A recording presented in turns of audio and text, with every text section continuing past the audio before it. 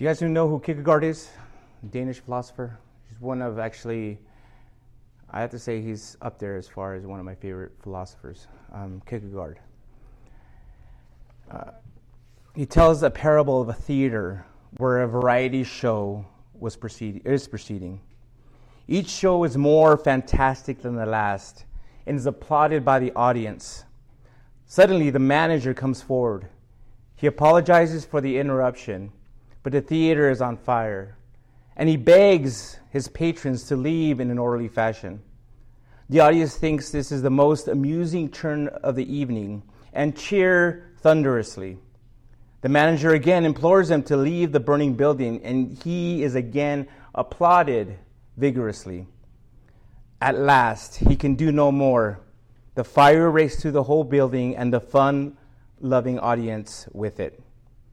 And so Kierkegaard, and so concluded Kierkegaard, will our age, I sometimes think, go down in fiery destruction to the applause of a crowded house of cheering spectators. What will the end be like? Well, here the Lord tells us through his prophet Malachi. So let's begin with a word of prayer and we'll get into the word. Lord, we are thankful that you've been so good to us, and we know that you're going to continue to meet our needs. Lord, may everyone here just feel at home here. May they just feel like comfortable here, that your presence is here, Lord. Ultimately, that's what we want, for you to be here among us.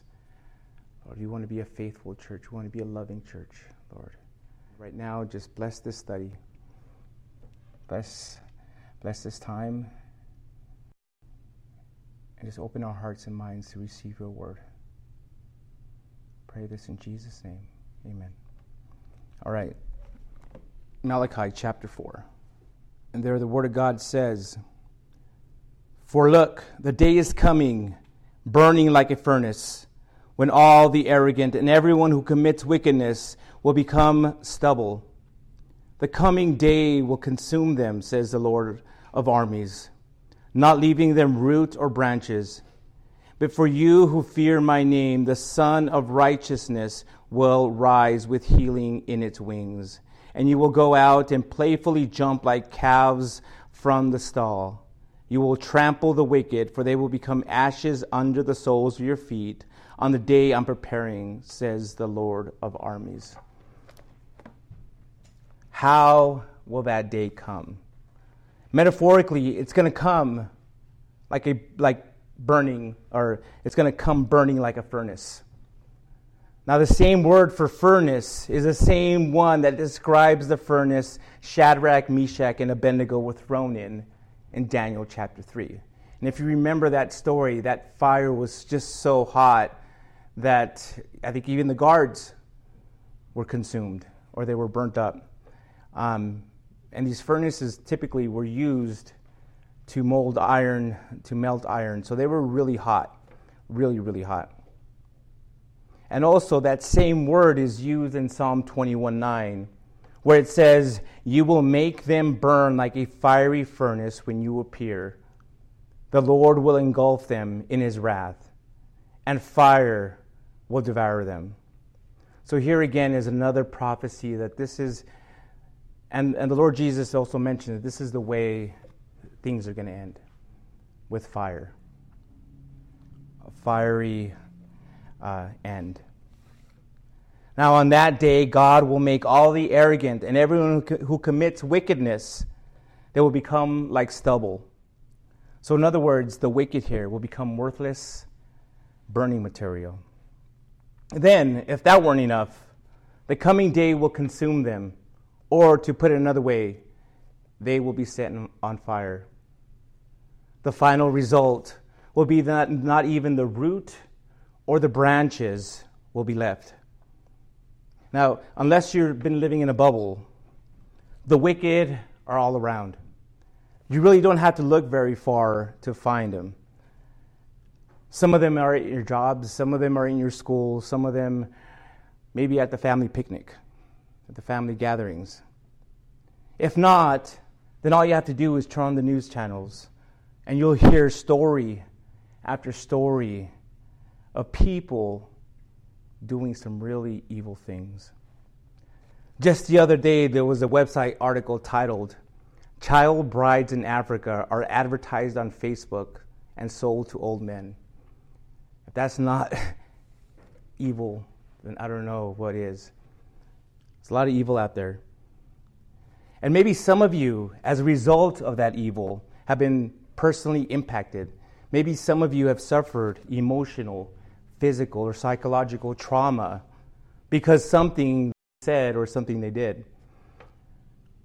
Or maybe you didn't get that promotion, or you didn't get that award, or you didn't get that acknowledgement that you rightfully deserve because someone less ethical, someone maybe that would be considered morally evil or wicked, got it instead.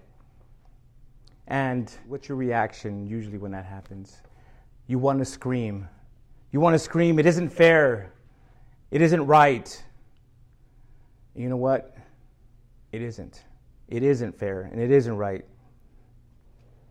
So, what are you supposed to do? Well, first of all, 1 Peter chapter 3, verse 9 tells us this: don't repay evil for evil. Don't retaliate with insults when people insult you. Instead, pay them back with a blessing. That is what God has called you to do, and He will grant you His blessing. And all you have to do is just go through the Gospels, the story of Jesus, His life, and you'll see Him exemplifying this for us. When He was reviled, He didn't revile back. When He was persecuted, did He go and beat everybody up? No, He didn't. He lived it. He didn't repay evil for evil, or He didn't retaliate insult for insult. Secondly, ask the Lord to give you the strength to endure hardship. Isaiah 41:10 says, "Do not fear, I am with you. Do not be afraid, for I am your God. I will help you. I will hold on to you with my righteous right hand." This is what the Lord is telling you. I am with you. Don't be afraid. I'm holding you with my right hand. I will strengthen you. So yes, He will do that for you if you just hold on to Him. It's hard, I know, especially when you're going through something really hard. Someone's hurt you really bad. But that's when you have to hold on. That's when you just have to ask Him, and get on your knees and just ask, "Lord, just give me the strength, because I can't do it on my own." Thirdly, surrender that pain and hurt to God and leave vengeance to Him. Yes, you're going to want to get back. Yes, you're going to want to get revenge. You want to, you pay back. But this is where we must be wise. This is where restraint comes in. And this is where that self-control comes in. And just be like, okay, no, the Lord said He's going to repay. Vengeance is His. And He's going to one day vindicate me. You have to trust in that too. Leave vengeance to Him. Paul tells us this in Romans chapter 12, verse 19. "Friends, do not avenge yourselves. Instead, leave room for God's wrath, because it is written, 'Vengeance belongs to me. I will repay,' says the Lord." Leave it to Him, guys and gals. Of course, our flesh is going to want us to take matters into our own hands. But see, what makes us different from unbelievers is that we have the Holy Spirit living in us. And with that, He's showing us a better way. James 1:12 says this: Blessed is the one who endures trials, because when he has stood the test, he will receive the crown of life God has promised to those who love Him. Okay, so now, after he says that, the metaphor changes in verse 2. To the faithful who fear or revere God's name. Whereas the blazing heat will burn the wicked, God promises the faithful that the sun of righteousness will rise, bringing its warm rays of healing in its wings. This metaphorically describes the healing warmth of the sun as a picture of God's comfort in the righteous in the morning portion of the day of the Lord. And like calves released from their stall into the sunlight, they will go out and playfully jump with sheer relief and exuberance that truth has triumphed. For us as believers, it's going to be one of those glorious days where we're just full of joy. It's going to be freedom. It's going to be joy. It's not going to be like the wicked where they're going to be consumed. It's going to be a great moment. Again, it's going to be a moment unlike no other. I mentioned this last week. It is going to be definitely a lot of chaos. But it's going to be, this is how Micah describes it. Now, Spurgeon described it in this way. Understand the figure. The calf in the stall is shut up, tied up, with a halter at night. But when the sun rises, the calf goes forth to the pasture. The young bullock is set free. So the child of God may be in bondage. The recollection of past sins and present unbelief may halter him up and keep him in the stall. But when the Lord reveals himself, he is set free. So this picture could also be of finally the Lord also revealing himself to you at the moment that it finally makes sense. The gospel finally clicks and you're like, wow, I need a Savior. I need Jesus in my life. Because that's what it does feel like too, like just freedom in your life. When you finally surrender your life to Jesus Christ, it's just complete freedom. You're no longer under the bondage of sin. And all you want to do is just jump around, leap with joy that you have a Savior, that you're saved now. So not only will God heal the faithful on that day, he will finally vindicate the righteous. After having seen the wicked prosper and the suffering they had to endure because of them, the faithful and obedient will trample the wicked as if they were ashes under the soles of their feet. Now, one of the other things I want you to notice about these three verses is that it's on the day of the Lord, it's going to be an either-or situation. Meaning, there won't be, without exception, there will only be two types of people. The wicked and the righteous. There won't be any in between. There isn't going to be any gray. It's going to be black and white. You're going to have the righteous and the wicked. And who will you be? It says there again, for the wicked, the day will come like a burning furnace and make them stubble. And for the righteous, the sun will rise with healing wings. For the wicked, the day of the Lord will consume them, and the righteous, that day will be a day of joy and freedom. On the day of the Lord, the wicked will be utterly decimated and wiped out, and the righteous will be victorious. So again, I ask, which are you? Well, as we move on, these last three verses of Malachi, they form a fitting conclusion to this book. Unlike other sections, it won't be a back and forth dispute. Rather, it contains an exhortation and a promise. So let's pick up in verse 4 and read the last three verses of the book of Malachi. Malachi chapter 4, verse 4. Remember the instruction of Moses, my servant, the statutes and ordinances I commanded him at Horeb for all Israel. I'm sending you the prophet Elijah before the great and terrible day of the Lord comes. And he will turn the hearts of the fathers to their children and the hearts of the children to their fathers. Otherwise, I will come and strike the land with a curse. Malachi's prophecy closes with two specific addresses for those who fear God. The first is an exhortation to remember the instruction of Moses. This is a reference to the laws God gave Israel at Mount Sinai, which was to serve as their constitution and law while they waited for the coming of the Messiah. However, how the law was to be followed changed after the arrival, death, and resurrection of Jesus Christ. Nevertheless, there are a few reasons why God wanted them to remember these instructions that God gave Moses. First of all, the law of Moses served as God's rule for life for the Jews.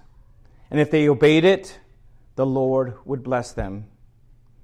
Secondly, by remembering and applying the statutes and ordinances, it would keep them from being guided by human wisdom, ambition, or societal expectations.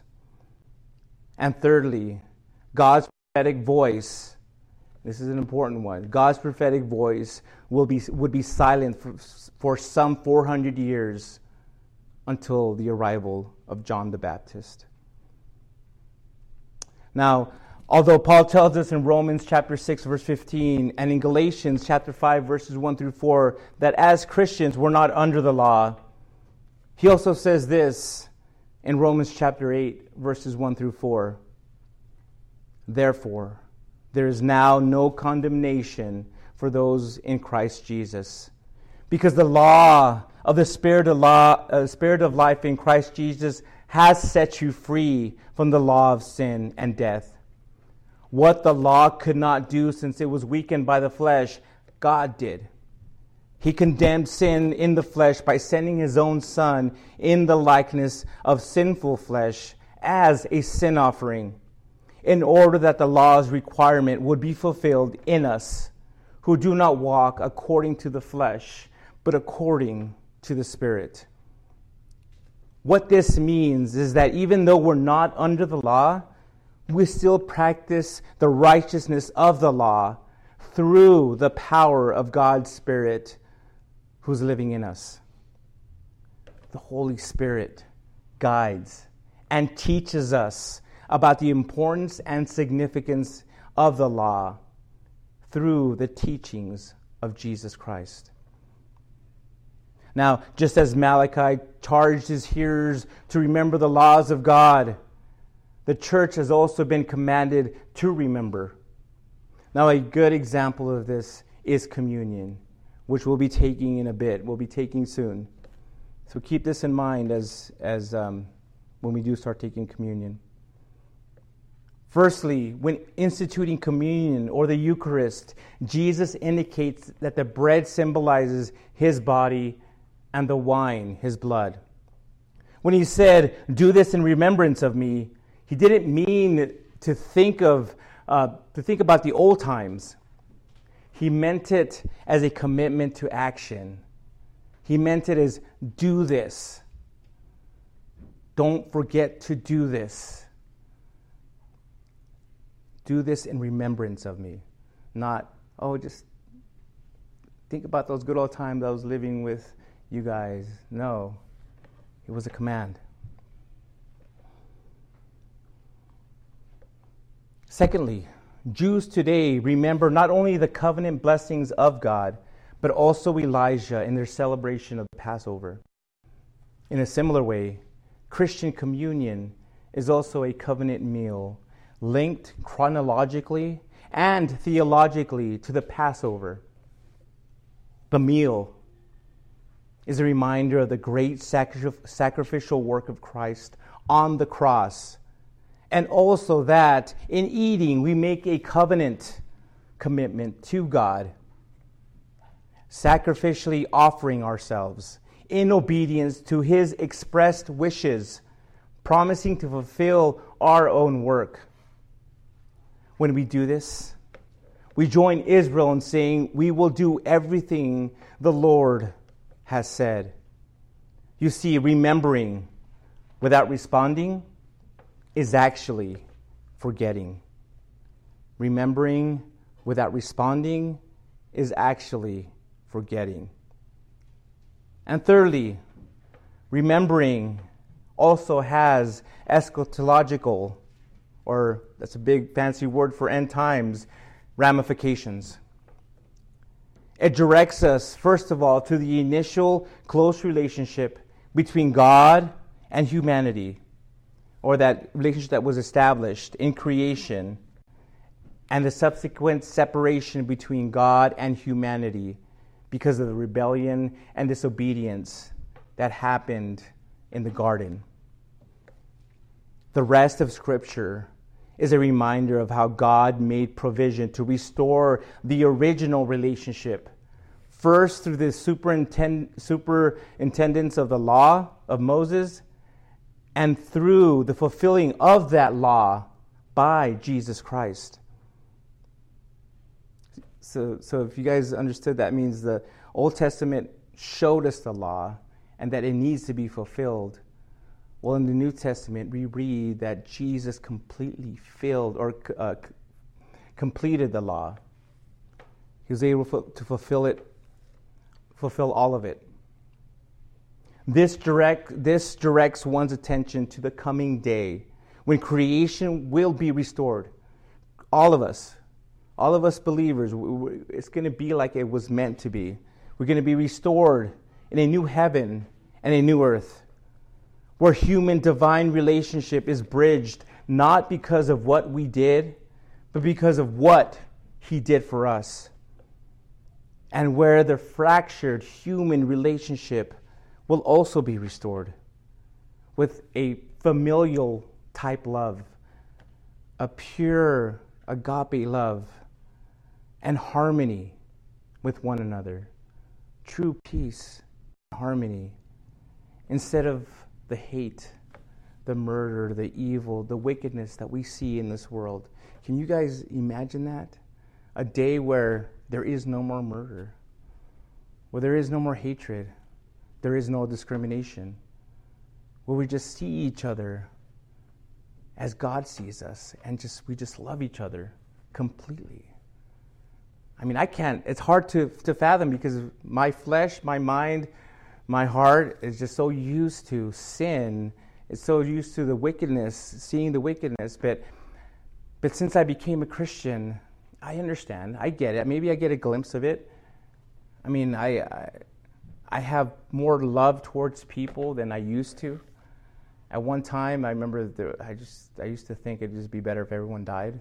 But it wasn't until Jesus Christ came into my life that I started, that love just came into my heart.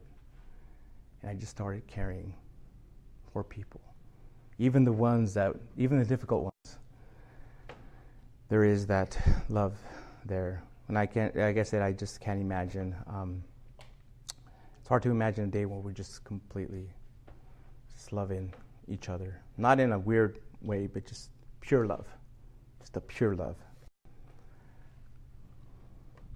Now, having looked back at what was commanded, the book then closes with a second address consisting of a 2-verse promise. God promises this, that before the great and terrible day of the Lord, He will send the prophet Elijah. Now, previously in chapter 3, verse 1, Malachi had foretold the coming of my messenger to prepare the way for the Messiah. Here now, he explicitly named he specifically named as Elijah. Now, many have suggested that perhaps he'll be one of the 2 witnesses mentioned in Revelation chapter 11. The other, it's believed, is going to be Moses. Now, for those of you who may not know, Elijah never died, technically. We're told in 2 Kings chapter 2, verse 11, that a chariot of fire with horses of fire suddenly appeared. Then Elijah went up to heaven into a whirlwind. So it could make sense that he may return to be one of those two witnesses in Revelation chapter 11. If you've never read it, read it. It's pretty interesting. But that's the main theory. That's what I believe, too. It could be Elijah. Some say it could be Enoch, because he never died either. But a lot of people say definitely will be Moses. I don't know. I believe that even before that time, all true believers will be raptured. We'll be up in heaven. People staying behind are the ones that didn't believe, that come to know Jesus as a result of the rapture or during the rapture. But that's going to be a terrible time, and I don't recommend waiting, because it's just going to be full of persecution. If you think it's rough being a Christian now, that 7-year period is going to be unlike any other persecution you've ever felt before. And either you're going to live for him or you're going to die for him, but either way, it's not going to be easy. Right now, we live in a country where you can worship him, you can follow him, you can go out to the street, proclaim his name, you can talk, even though it's getting harder and harder, you can go to your schools and talk about him. We have that freedom of speech right now. But can you, again, let me ask you to use your imagination. Imagine the day where your brother, your sister, your mother, your father, someone snitches on you and tells the government or tells whoever's in charge, hey, that person's a Christian, you need to go after him. And they come knocking at your door and arrest you. Is that possible? Yeah. It's possible. They've done it before to a certain group of people. So, again, if you're waiting, I'll wait until the rapture and see if it really happens, and then I'll become a Christian. Yeah, by then it might be too late. So, again, it may be possible that God will either send Elijah back to the earth on this special errand, or send someone else empowered in the spirit and office of Elijah. Regardless of who it is, Elijah himself or someone else like him, verse 6 says that when he arrives, he's going to bring about reform and revival in the lives of the people, meaning the Jews. And a new revival will take place, basically making them like their godly forefathers. Now, this verse is also quoted in Luke chapter 1, verses 16 and 17. There, Jesus describes a time of reconciliation when the disobedient will accept the wisdom of the righteous, and when our forefathers and their children will no longer live self-serving lives, but will regard one another with compassion and respect. Otherwise, he says at the end of verse 6, I will come and strike the land with a curse.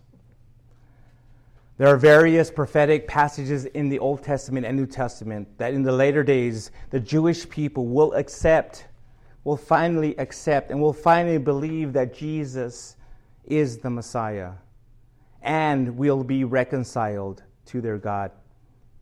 That repentance will cause God not to strike the land with a curse, but instead, according to Isaiah 35, verses 1 and 2, rejuvenate it. You see, even though right now the Jews reject the Messiah or reject that Jesus is the Messiah, God's faithful love for Israel is unchanging. He still loves them. He still considers them his own people, even though right now at this moment they don't believe or they've rejected Jesus as the Messiah. Speaking of the Jews, Paul said this in Romans chapter 11, verse 28. Regarding the gospel, they're enemies for your advantage. But regarding election, they are loved because of the patriarchs.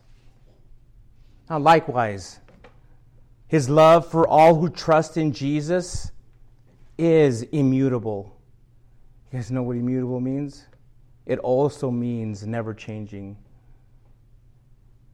It'll always be the same. He loves you unconditionally. It says in Romans chapter 8, Verse 38 and 39, for I am persuaded that neither death nor life, nor angels, nor rulers, nor things present, nor things to come, nor powers, nor height, nor depth, nor any other created thing will come to separate us from the love of God that is in Christ Jesus our Lord.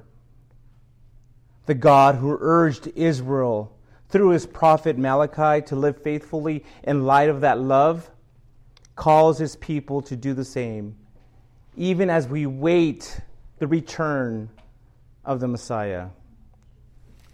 So, as I begin to close this message, as we've seen, God used Malachi to deliver a strong message to the religious leaders of that day and also to the everyday people at that time. However, it's also a message to us, for those of us who are leaders, or for those of us who want to be leaders one day. It's a message for us, and it's also a message for the church, for all of you sitting in those chairs, all of you watching this message.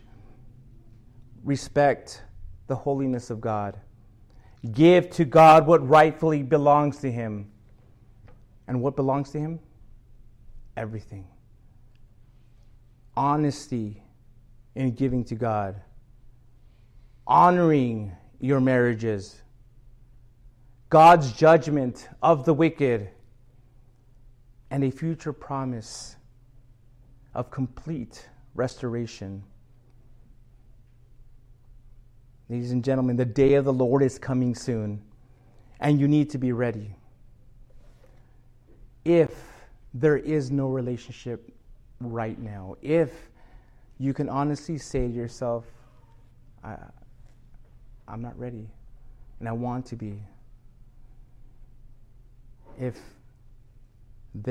God is touching your heart right now, and you're starting to really understand that he has a special purpose for you and that he cares for you, that he loves you, that he sent Jesus to die for you, to forgive you of your sins, open the door to your heart. Accept Jesus Christ as your Lord and Savior. Believe in him. And just walk in obedience.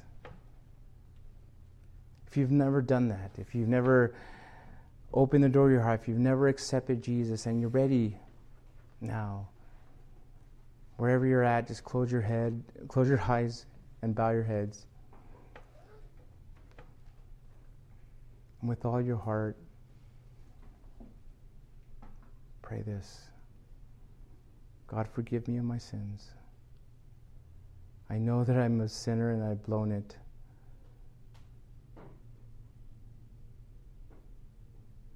I believe Jesus died on the cross for all of those sins I committed. And I accept him now into my heart.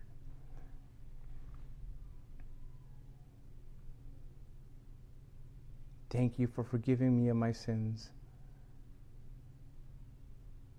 Fill me now with your Holy Spirit so that I may walk with you, Lord. So that I may see the world through your eyes.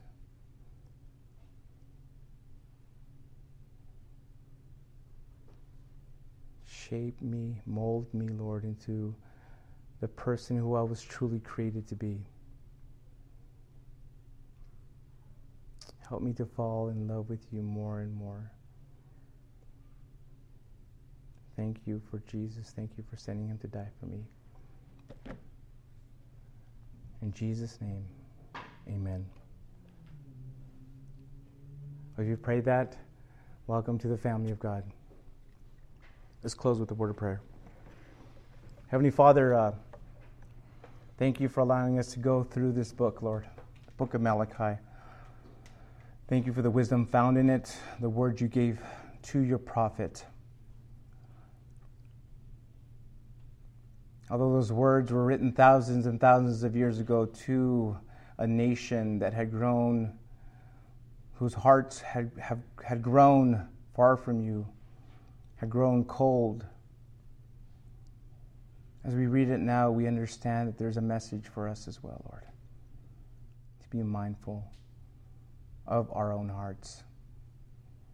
And that it can grow just as easily cold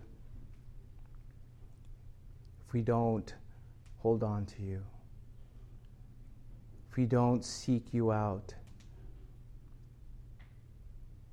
if we disobey you, Lord. So I ask anybody here that's struggling with that, Lord, that you strengthen them. You be with them, Lord. You show them. Again, just the living in the world, for the world, Lord, it's not worth it. Living for the flesh, it's not worth it, Lord.